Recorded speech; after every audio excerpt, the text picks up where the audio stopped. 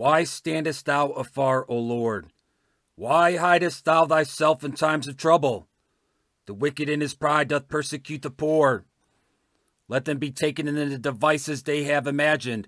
For the wicked boasteth of his heart's desire, and blesseth the covetous, whom the Lord abhorreth. The wicked, through the pride of his countenance, will not seek after God. God is not in all his thoughts. His ways are always grievous. Thy judgments are far above out of his sight. As for all his enemies, he puffeth at them. He hath said in his heart, I shall not be moved, for I shall never be in adversity. His mouth is full of cursing and deceit and fraud. Under his tongue is mischief and vanity. He sitteth in the lurking places of the villages.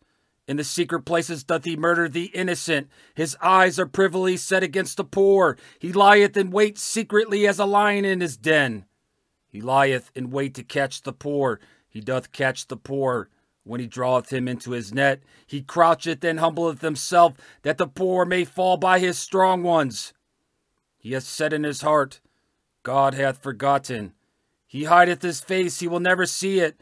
Arise, O Lord. O God, lift up thine hand. Forget not the humble. Wherefore doth the wicked contemn God? He hath said in his heart, Thou wilt not require it. Thou hast seen it, for thou beholdest mischief and spite to requite it with thy hand. The poor committeth himself unto thee. Thou art the helper of the fatherless. Break thou the arm of the wicked and the evil man. Seek out his wickedness till thou find none. The Lord is king forever and ever. The heathen are perished out of his land.